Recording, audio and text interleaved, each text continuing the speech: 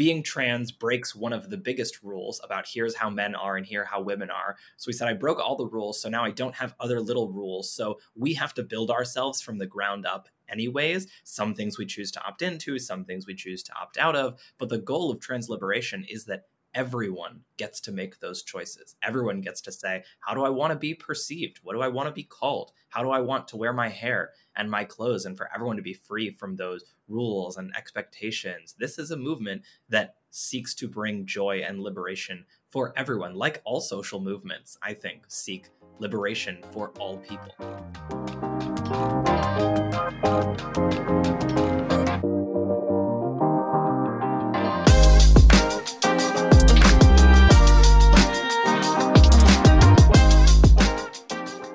Hey everyone, welcome to another episode of Queerly Overthinking. I am one of your producers here, Cass Cooper, and as always, I am joined by the wonderful Adam Harper. Hello, Adam.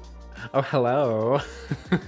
This episode is very, very special to both myself and Adam. We are here with the amazing Ben Green. Ben is a scholar, a teacher, a writer, an educator, an activist, and happens to also be an openly trans man living in Missouri.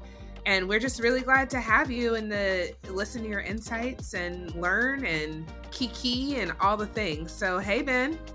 Thank you. Hey, I am so excited to be here. Thank you for having me. So let's see. Life story in a nutshell. I'm Ben Green. I use he, him pronouns.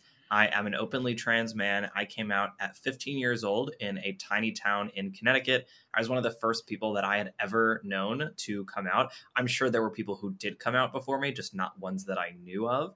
But I was one of the first people that I knew of to come out in my town. And that was really challenging because I had to build a lot of support systems around myself as I realized I needed them. I came out and had to grow up almost immediately. I was teaching our health classes, training our guidance staff, leading our student groups. My parents called me the Pied Piper because no one came out in our town without talking to me about it first. It was really fun in a lot of ways, and it was really challenging because I felt like I was jumping out of a plane with a tarp and a sewing kit, where I had to build resources as I was realizing I needed them, and when it was already a little bit too late for me to really benefit from those resources.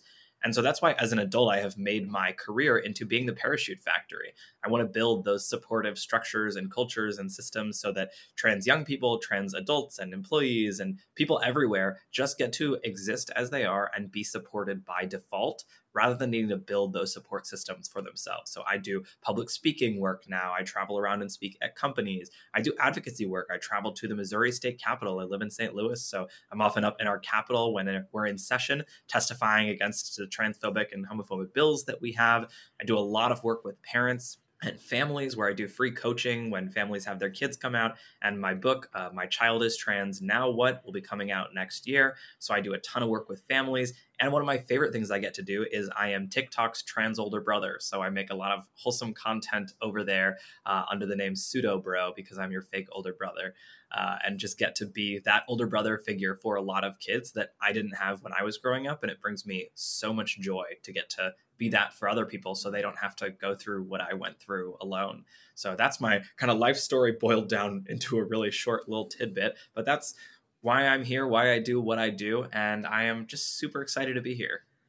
Thank you so much for sharing that. I love how just succinct that was. I felt like you were literally covering years of life and, really highlighting all the pieces that like make you who you are. And it's amazing to see that journey in such like a boiled down, essence of who you are, because it just shows, I think, so much growth too that's happened throughout those years, and how you're able to take that and share that with others now. And I think that's so just, I love that when you're in a position to look back and learn and take from that and move forward and impart that same like understanding with others. So thank you for first and foremost for sharing all of that. Yeah, absolutely. It is really, at this point, I've been out and living as Ben for almost 10 years, and that's a really long time. And And that in that 10 years, I have spent a significant amount of time learning, reading, reflecting, going to therapy, essentially studying what it means to be me. And anyone studies anything for 10 years, we consider them an expert.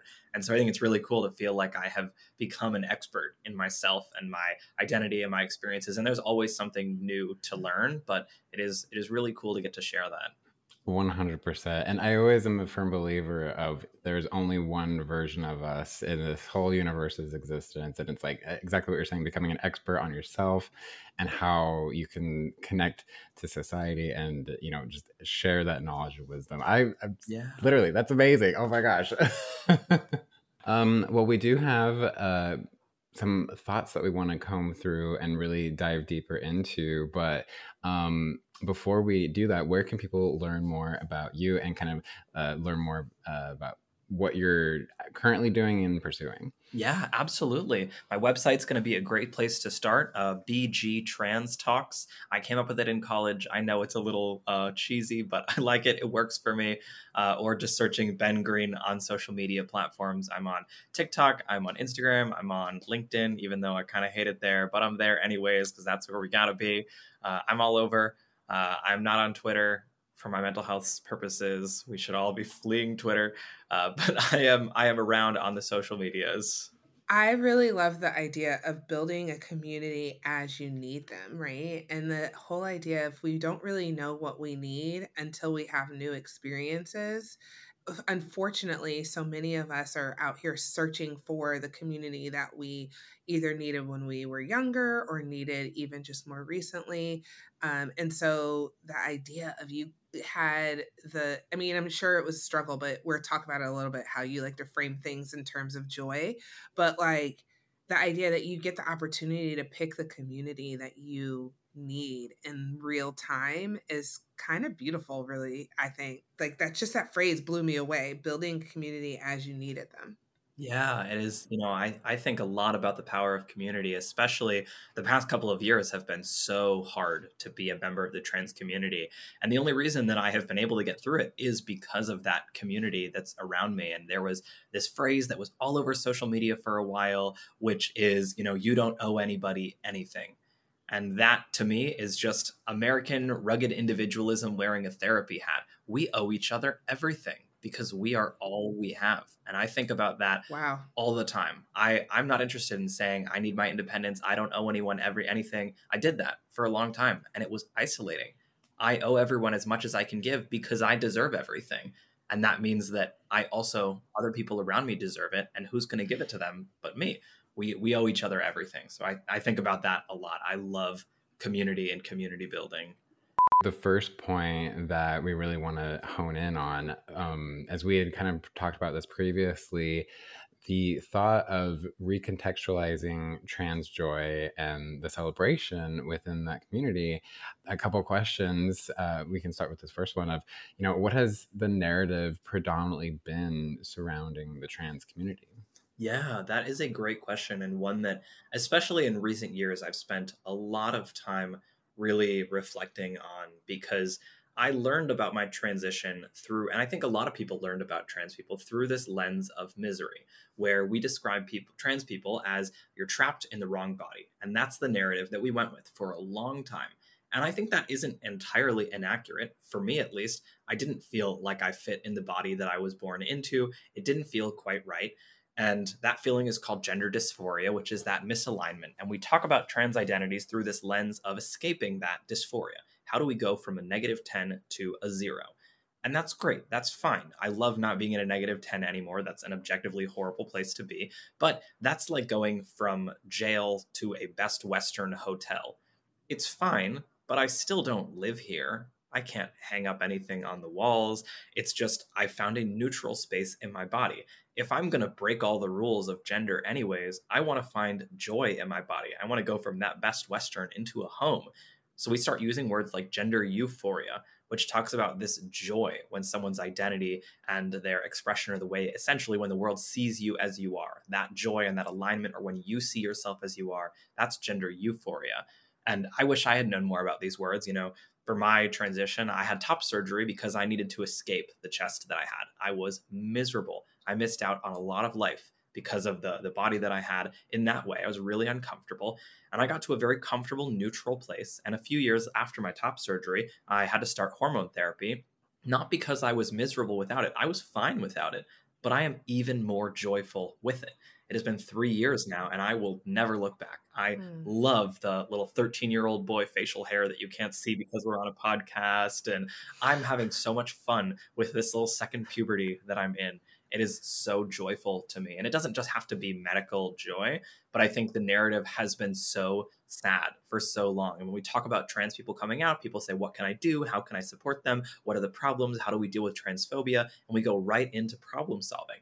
But trans identities aren't problems to be solved. They are magical things, and society's response, that's the problem to be solved. But my identity, that's a magical thing about myself. I wouldn't trade that for the world. Oh my gosh, Mm. so much right there. And I love everything you said with that. And what came to mind was, from, correct me if I'm wrong, but like, from what I understand, not everybody wants to, physically make change for themselves. Like some people just want to identify or, align themselves in a way that best fits them. And I think there is just that assumption in not knowing more about this community of if someone comes out as trans, that immediately there needs to be some sort of change in appearance or the way that they present themselves. And from what I've been continuing to learn, that's not always the case. Like people don't like feel like they want to change if they don't want to in any way, shape, or form. And I think there's a lot of work that needs to be done in supporting that mentality that someone can come out as trans, but they don't have to change anything about who they are physically. I mean, is Yeah. that kind of that same mentality? Absolutely. I think there are a lot of people who, because we have this mindset of you're escaping your body, there's the idea of you want to complete the transition. You want to successfully escape all the parts of your body. And people view it as a staircase. So there are certain procedures that I'm not interested in having. And that to some people might make me seem that I am having an incomplete transition, that I'm sitting, hanging out, sitting in the middle of a staircase, just chilling. But I don't feel that way at all. There is no set order of things. A lot of people expected that I was going to go on hormones first, and for years would ask, why haven't you go on hormones? Is it because your parents aren't supportive? Is it because you're afraid? Is it because whatever, this, why, this, that, and the other? And it was really hard for me because I was like, yeah, I'm not actually interested in that. But people always asking me, oh, why haven't you done that yet? Because they assumed that was the journey I was going to have to be on. And I found my way to hormone therapy, but not because of everyone else assuming that was what I wanted. It was a very circuitous, not linear path that I took there. But in general, rather than thinking of trans identities as this, like, okay, you got to flip the switch, you got to do all the things to successfully go to the other side. I think about myself, I don't think that I changed genders. I don't think that I was living as a woman and then I was living as a man. I don't feel that there was a moment where I switched. I think that over the course of my life, I have come home to myself. I think that it has taken some visible changes, some personal, spiritual changes, some legal changes, but I have, whatever that looks like, I have come home to myself. And I think that a lot of trans people feel similarly, whatever that's going to look like. Everyone can go home to their self, whatever that means. I think anyone, not just trans people, can find that home in themselves. Trans people just start off a little bit further away from that home sometimes, but there's no one route to get to that home. And so I think there's no right or wrong way for anyone to be trans. All that matters is that you go home. I love that analogy, like the idea, so many like things like joy is liberation, the idea of life is a journey and having a multiplicity of ways you can experience that journey over time. And there's no one universal way to like get to the place that you're meant to be and who you are, even who you always were. My dad used to say this thing of like, Grasshopper, there's many different ways to get from the front yard to the backyard, right? Like I might go through, I say, meet me in the backyard and we're in the front. You go straight through the front door and down into the basement, up the stairs in the back and through the back door out of the basement. I go through the front door and directly in the back. I go around the left side of the house. I go around the right. But at the end of the day, like the goal is to still get to that place of togetherness for yourself and with your community. And I think the idea that we all deserve this opportunity to find our way in life. And it's not a problem. That is the problem to be solved. Yeah. How do you find your way in life? Not your identity, not your gender. How do you find a joyous way through the life that you have? That to me is like, I can't wait to read your book. Damn. I'm like really floored. Like, yeah, it is. It's like, how do we maintain joy for everyone? Yeah, I know for me, I just find opportunities to play and have fun. And when I think about solutions to things, they're not always serious solutions. So when I'm talking to someone who said, yeah, my family just can't remember the right pronouns for me, my first solution is a spray bottle because it's funny. Right? I mean, listen, grandma's waterproof. Grandma's going to be fine. It creates an easy visual reminder to use the right pronouns. It's silly and it's effective. Not every solution has to be like, okay, we need to have a meeting with the family to talk about this. No, we can have a spray bottle and it's hilarious and it's very effective. All I see is a whole bunch of Black aunties like covering their hair, like, don't spray me with a spray bottle. Well, on that same vein and same note, we kind of touched on it already about finding those moments of joy and ways to celebrate not only your personal life, but then just the experiences in your life. And before we move to the next segment, I wanted to just like make sure we cover anything related to that. Like, is there one that comes to mind specifically that you feel like you want listeners to know about? Yeah, that is a great question. I think honestly, the way that I lead my life now, I've spent a lot of time thinking about this question. I think the way that I lead my life now, every bit of it is an intentional love letter to my transness and to my identity. The way that I relate to others, the way that I treat myself and treat my body, the relationship that I'm in. I'm planning a wedding, which is something I never thought was possible. The friendships that I cultivate that are so loving and respectful, both with cis folks and trans folks and non-binary people. The ways that I walk through the world all feel really joyful to me. And I think that's been very intentional. But there's one really specific quote that from a book that I love that I would love to share that just kind of highlights a lot of what I mean when I say that I love being trans and this kind of magic that I feel is in there, which is God made me trans for the same reason he made grapes instead of wine and wheat instead of bread, so that humanity could share in the divine magic of creation. Every day when I realize that I am growing a little bit of new facial hair or have become even stronger because of my testosterone or have learned a new thing about myself and the way I want to interact with the world, I feel like I am creating myself. Every time I opt out of a social norm or decide what way I want to dress or how I want to wear my hair, I feel like I am my own sculptor. And that is so magical to me. It is so beautiful. I love getting to be a part of that. I would not trade that for anything. I'm going to cry.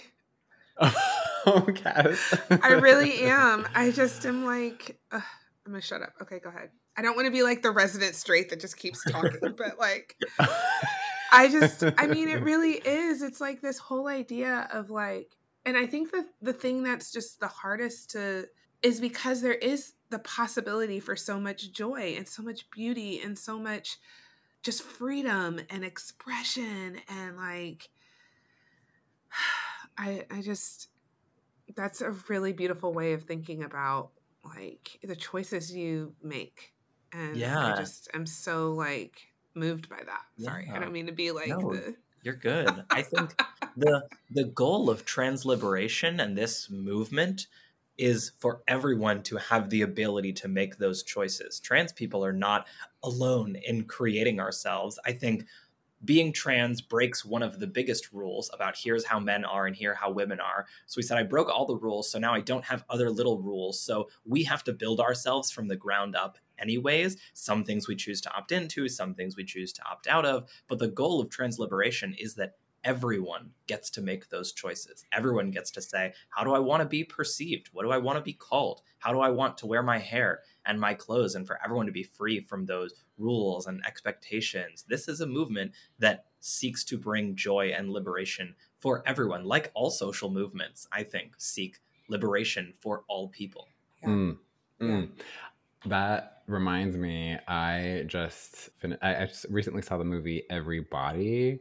If you haven't seen it yet, it just came out like late June, so I don't know if it should still be in theaters, but it discusses a little bit about more so the intersex community and how Mm. the strides made in the transgender community have really opened up the doors for the intersex community, as you just said, to for people to define who and how and what they want to do to express themselves, and to break down those norms, so that way there's more joy, more understanding, and more kindness, more love. But as you said, it's a movement. Like, we are in a renaissance right now. We're in an age of change, and kind of segueing into the next point that we want to cover of what is actually happening right now during this movement, and what are some things that we can do to kind of like get more involved, and specifically, what would you say is the current political landscape concerning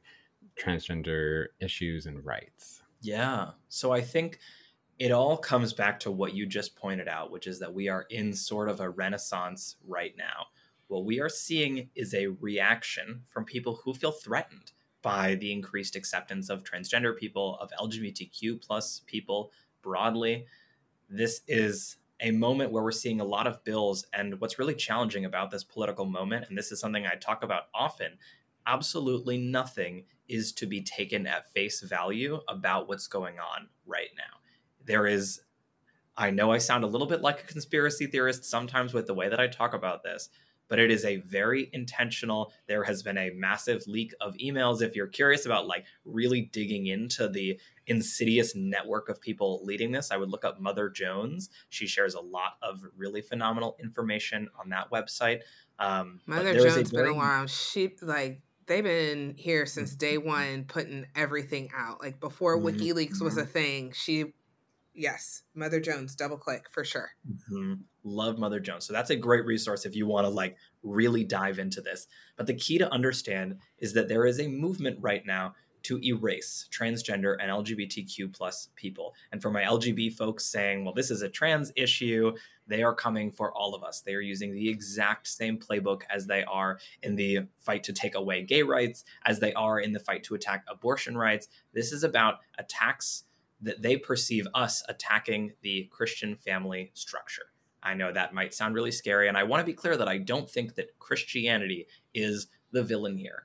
I think that one of my life philosophies is that you can find anything that you're looking for. You can find evidence that absolutely anything within some amount of reason is true. You can find articles that agree with you on the internet. You can find people that agree with you in real life. And in religion, people can look into religion and they can find a sword or they can find a shield. I think there are so many people who have taken religion and used that as a reason to take up arms in social justice issues and be protective of their neighbors and their loved ones, and their family members have become, like in the Jewish community, there is so much showing up for members of the queer community. And same within all different faith communities. There are so many people who have found the shield, but especially in Christianity, there are a lot of people who have found the sword. And so when they feel those Christian values are under attack, that view of the nuclear family with the submissive wife, that view is very much threatened by feminism, by transgender people, by LGBTQ plus people. So there is a general effort to erase transgender and LGBTQ plus identities. And every bill that we're talking about right now is simply to that end goal. So for example, when we talk about the sports bills, because that's where this started, the sports bills were simply there to build anger towards the transgender community. They were never solving a problem that actually existed. And that's something that I talk about with a lot of these bills, is that they're not solving problems that exist. So with the sports bills, for example, here in Missouri, we had 8 anti-trans sports bills proposed on a K through 12 level. Here in Missouri, we also had 5 transgender athletes total across the whole state apply to compete. And again, this is a well-regulated process. This is not something that they just said, I'm going to go and play sports because today I said that I'm identifying as female and now I'm playing sports.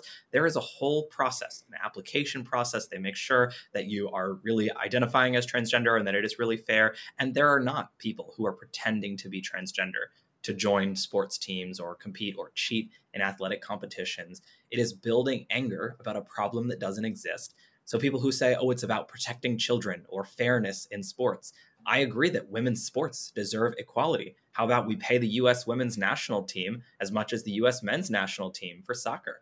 How about we make sure that girls' high school sports teams get the same funding as the boys' football team, who gets a new stadium every year, while the girls' field hockey team is wearing uniforms from 1985 that are falling apart at the seams?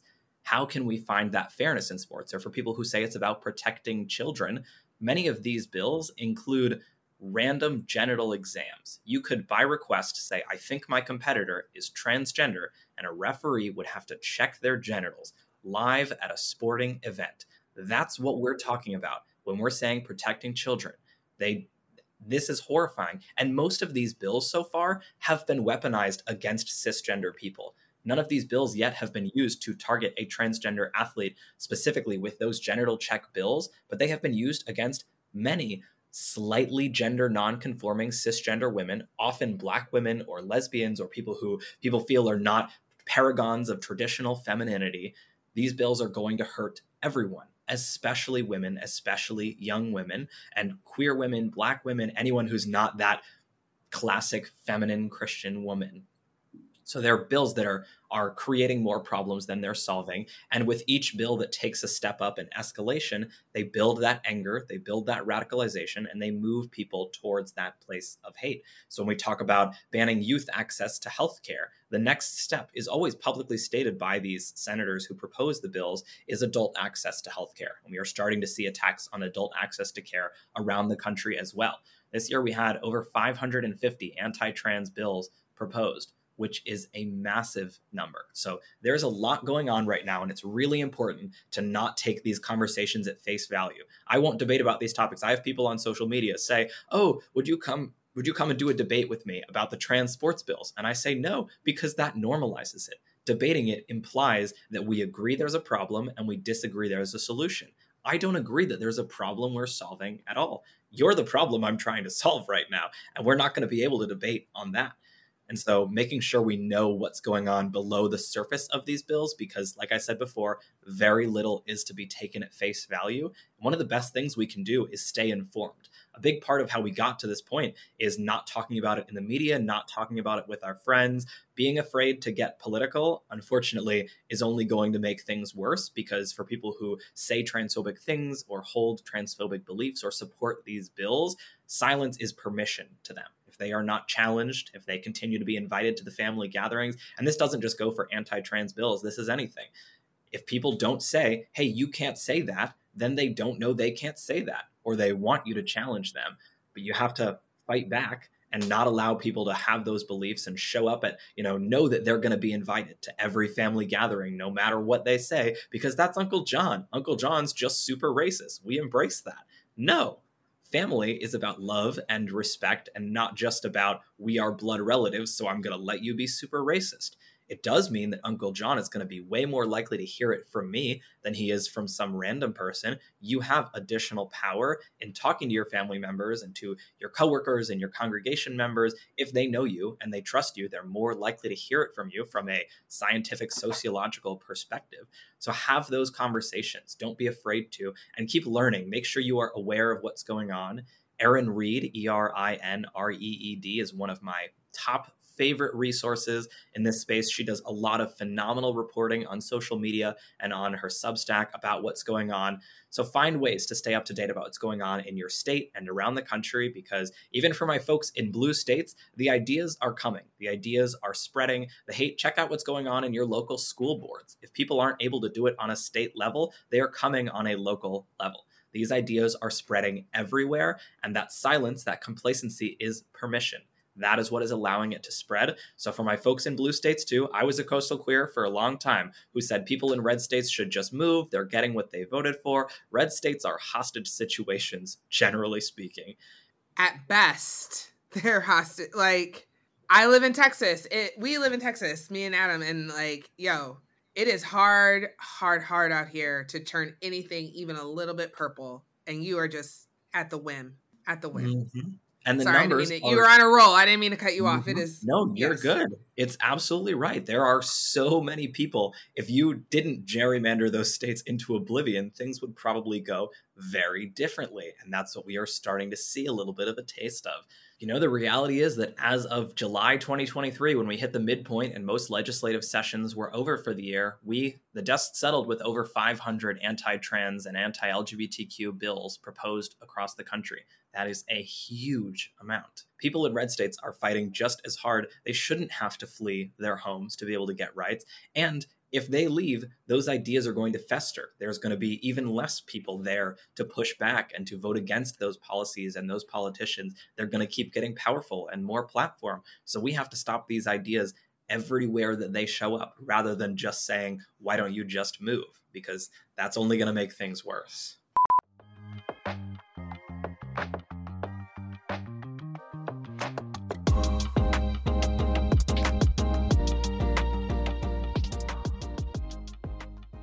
So one thing I've really been trying to wrap my brain around, Ben, is this whole idea that these anti-trans bills, specifically the ones having to do with sports, are so wrapped up in being against trans girls, trans women competing against other girls.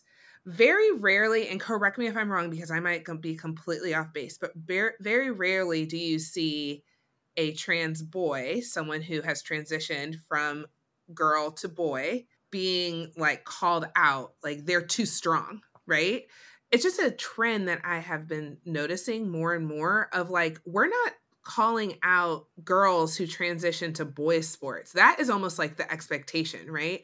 And we even have cases in colleges, like collegiate cases where a soccer player goes and is the kicker on the boys football team, or they just are a girl who plays hockey, right? And so I wonder, like, do you have any like insight or like thoughts about that? It's just such a like interesting phenomenon for me of, we're not afraid for girls who transition to being a boy to play boys sports, but we're afraid of boys who transition to being a girl playing girl sports.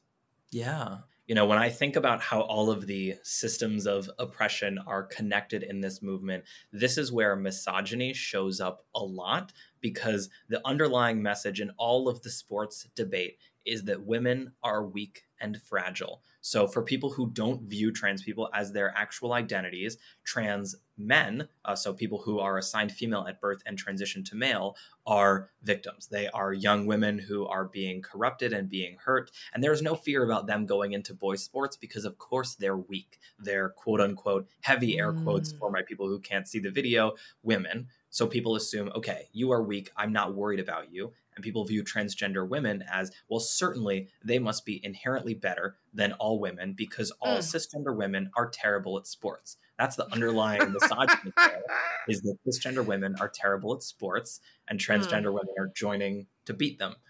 That's the kind of underlying. So there's a lot of misogyny layered in there. And there are a lot of trans male athletes. There are not many who are dominating the competition, nor, for the record, are there trans women who are dominating any competitions. That's not something we see either. But it is just not something people report on because it doesn't stick. I think that's the reality. There have been a couple of headlines about trans male athletes, and they haven't been popular on social media, so they don't stick. All of this movement, the anti-trans radicalization, is just throw a million pieces of spaghetti at the wall, and whatever sticks, that's what we pull off. So like OK Groomer just started because it started trending on Twitter. And now it has turned into this whole groomer rhetoric and mentality and way we talk about it. But it purely started as a joke on Twitter to be homophobic. And that was where it came from. So it's just seeing what sticks. So talking about trans women in sports happens to be what stuck, because a lot of people already have that internalized misogyny of, well, yeah, women are bad at sports. Women need to be protected. So how are we protecting them from quote unquote men? Which, again, that is not the case. There's a lot of science around the fairness of transgender athletes in sports. But it is something that is really interesting, and there's a lot of misogyny layered in there.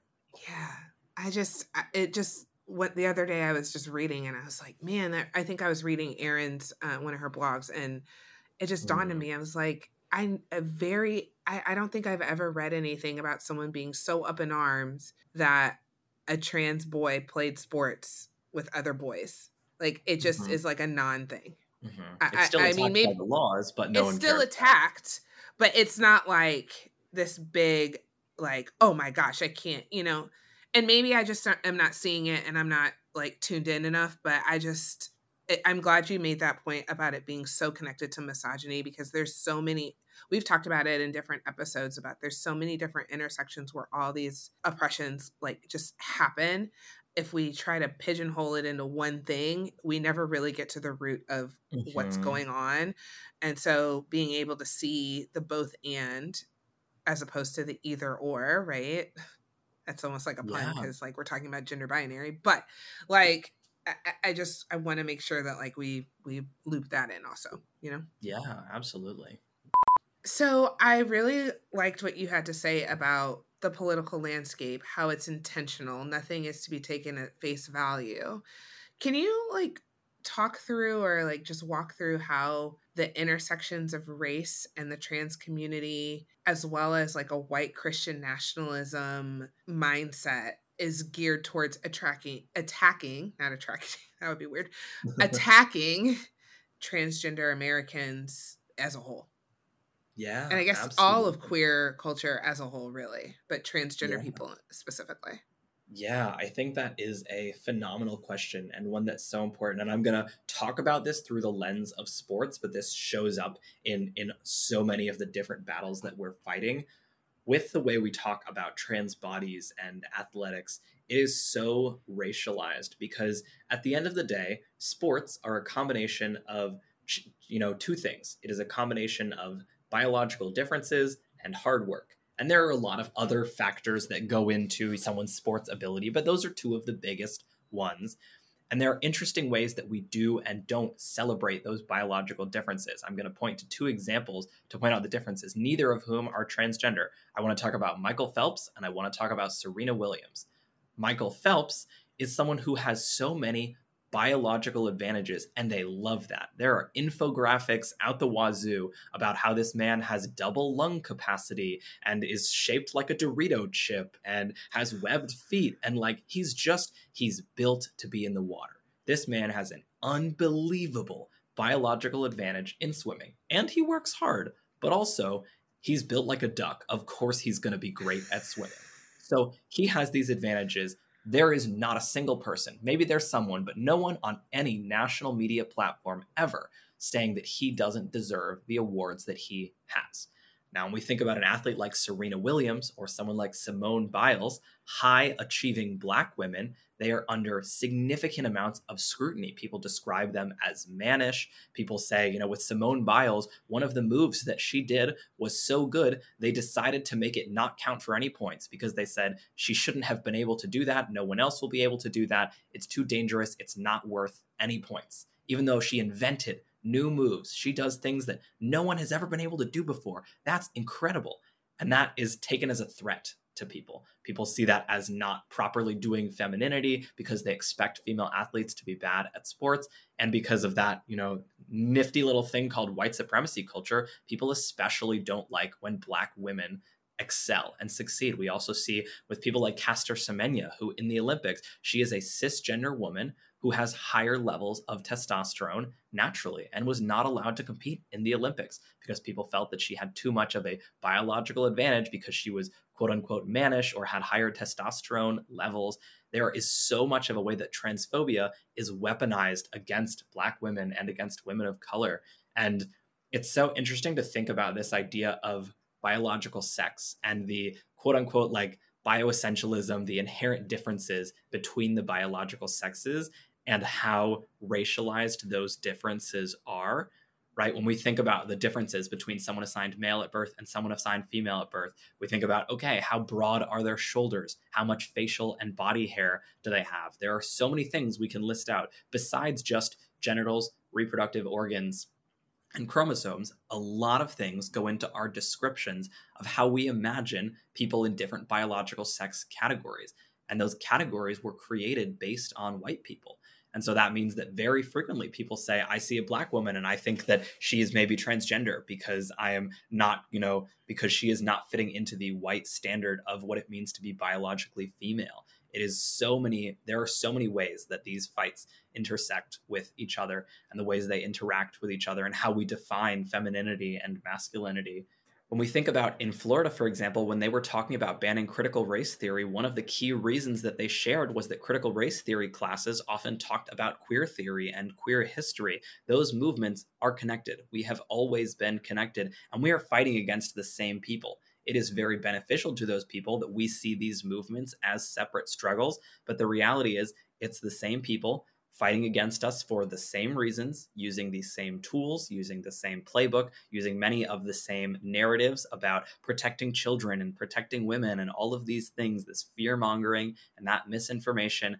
We are fighting the same fight. And the sooner we realize that, the better off we're going to be. And that was a big thing for me to realize really early on in my career as an educator and as an activist, is that I'm not fighting just one fight. We are all in this same fight together. It's not just for me to say, how am I fighting for trans people? Because that inherently means for Black trans people and for trans women and disabled trans people and trans people who are immigrants and all of these communities. We are the same. We are connected. We are fighting the same systems. And that is so important to recognize. I am in awe. I am in Done. awe. Drop the mic. The fuck? Left no crumbs. None. Ate it. I want to take a step back from everything that we've talked about thus far, because we initially started talking about, the initial misconceptions around the trans community, but also breaking that down to show how much joy and amazing experiences can be learned from the community, to then going into how there's a lot of misinformation around the community, how there's what's currently happening in the political landscape. And so I want to kind of circle it back to something more joyful and exciting. And how can we, truly show our support, not only for this community, but for the young people in the community? And I want to pick your brain on that a little bit more. Yeah, absolutely. It is definitely a hard time to be a trans kid. And this is something that I am very, very passionate about. And so much of my work is about uplifting and supporting trans youth. There are a lot of things that come to mind when I'm thinking about how we can show up for and support and uplift trans youth, because it is such a hard time to be a trans kid right now. And the first, going back to that theme of, finding the joy in trans identities, is to celebrate. When someone comes out to you, it's not just, okay, now how are we going to solve the problems that come up? How are we going to tell your grandpa? How are we going to whatever? How are we going to do all these things? It's also, wow, someone in my life has realized something new about themselves and feels ready to share that with the world. And B, someone has decided that I am worth telling that to, that despite how terrifying it can be to come out to someone, I am worth it. That is incredible. Celebrate that moment. So that's a big one. Celebrate whether you're having a gender reveal party or getting a little bit of a cake that says it's a boy, whatever it is, find some ways to honor and celebrate that moment with that young person, to let them know that you are happy about their identity, that you support them, that you love them, not just that you tolerate it, but that you love them as they are. So that's the first one, is to celebrate. And the next, and this is an overlying tip that's really important, is that, in my book, I have all sorts of ideas and resources, and out in the world, there are different medical resources. There are ways you can change your appearance, ways you can change your pronouns. And what these all are is tools. And the great thing about having a really full toolkit is that you can build infinite number of things. You can build anything you want with a full toolkit of community and resources. And the great thing about that then is that there isn't a preset thing you can build. So another tip of things you can do to support trans youth is to honor that they're the only one who can tell you what the blueprint is. They might want to build a whole house and never use a screwdriver. I don't know exactly what this metaphor is going to do, because I do think a house would fall apart if you never used a screwdriver. But the point is that they can build whatever you want. They can build whatever they want with the tools they have available to them. There are no rules. They are making the blueprint. Your job is to help provide the tools and resources and say, I'm on the building crew. How am I involved? But that young person is the architect. We are going to follow their lead because they are the leading expert on themselves and their needs. And the last thing I'll share, especially for parents, because I know it can be really challenging and scary to have a young person come out. And we talk about it being, a roller coaster of emotions. And I like to really lean into that roller coaster metaphor because it is, right? There's the depth defying stomach drop. There are the twists and the turns and the corners you don't see coming. But something else about roller coasters is that objectively, they're terrifying. I would not want to be the first person to go on a roller coaster because that person almost surely thought they were going to die. Maybe they did. Roller coasters are kind of insane. But the reason that we get on roller coasters is because we know that they are designed by professionals. We know that they are built with the best materials. We know that people have been loving roller coasters for decades, if not hundreds of years. People love roller coasters. We see a stream of people getting off on the other end, smiling. We know there are other people who are sitting in the cart right next to us. The reality is, even if it might feel like you are the first person to go through this, you are not. So many people have been trans, have had trans kids, trans partners, trans identities themselves in their lives in the course of human history. There have been an unknowable number of us showing up, but hundreds of thousands, if not millions of us, easily tens of millions throughout the whole course of human history. Many of us finding those moments of joy. There were challenges. I'm not saying this has been a rosy history, but we are finding the fun of that roller coaster ride, finding those moments of joy. You are not the first person to ride this ride. You will not be the last. You are not alone on this ride. So hang on. And even if there are moments where you might need to try really hard not to throw up, acknowledge that this is meant to be a little bit fun sometimes, and that's okay. I am so incredibly touched by everything you shared with that, because I know that there are likely going to be people listening to this who need to hear that, need to feel that, need to, like, who are building that community, who are feeling like, they're starting with a hammer and a couple of nails, and they're like, where do I begin my blueprint in my house? And, because I know that I had felt that way as well when speaking for myself, as a gay man, I did not know what it meant to be gay growing up. And I felt like I was the only one out there. And so it wasn't until, I started to find resources, started to find other people near me, that I felt I had some semblance of a understanding of who I was in a community and things like that. So everything you just shared, like, I hope that someone can take away from that they are truly loved, and there is such a rich history as you just shared. So thank you so much. Yeah, absolutely. I think it has been really lovely for me to realize just how many trans people there have been through history. I think everyone should read the book Before We Were Trans, or just books about queer and trans mythology and history, because it feels so lovely to know that we are not the first moment in time to be living these truths and these lives and these ways of loving. This is not new at all. And it feels very comforting to know that. And speaking of books, and as you've mentioned your book, when can we expect your book? When do you launch pre-orders?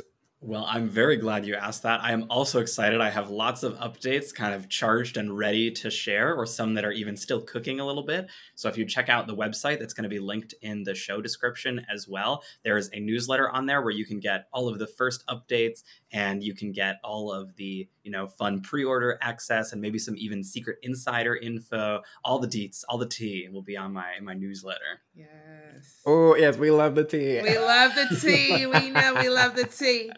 I also would highly suggest following Ben on TikTok, not only for your content, but you link to really great content as well. And so it's always something to be learned. And you're so great at amplifying the voices of so many different people. And really, it just warms my heart when I see you come across my screen of like, hey, it's your trans older brother. And I was like, there he is. Oh, that makes me so glad to hear. I try really hard to say, if I have been fortunate enough to find a platform, how am I using that to uplift as many different voices and stories as I can? Ben, I can't tell you how much of a pleasure and a privilege and honor it has been to have you here. I would love to know if there's anything that you'd like to close us out with within this episode. Yeah, I think the last thing I'll share is just a message for hope, because it is a hard time to be a person right now for anybody. And it is especially hard time to be a trans person, to have this target on our back. It is exhausting. But what I will say is this: I spend a lot of time reading my queer history, and I encourage everyone to do the same. And if learning from my queer elders throughout the centuries and millennium of, human existence, if reading my queer history has taught me anything, it's that this community has been attacked like this before.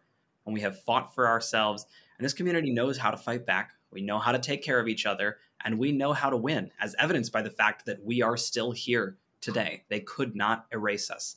And that's something I need us to remember. We know how to do that. So we are going to keep fighting the way we know how, and we are going to keep finding new ways to fight. We are going to keep taking care of each other, and we are going to keep winning. It's going to take a minute, but we are going to get there. We got to hang in there. It's going to take all of us, but I know that we are going to be able to get there. Just hang in there. Thank you so much. And I am just so grateful for the dedication that you have shown to yourself, and that like outward expression of that. I could just see it's so prevalent, and we attract people in our circles and our social circles and the people that we know because of who we are, and that light, it's like what's the phrase I'm looking for? The light in me honors the light in you. And I love being able to surround myself with radiant, positive people who just want to make a change in this world. So thank you again so much for being here. I really had such an amazing time. Yeah, this has been awesome. It's been a long time coming. I am super excited and honored that you had me on here. This was really lovely. Queerly Overthinking is produced by Adam Harper and Cass Cooper. It is edited by Adam Harper with audio mixing by Necessary Outlet Productions. You can follow Queerly Overthinking on Instagram at Queerly Overthinking and find more at www.queerlyoverthinking.com.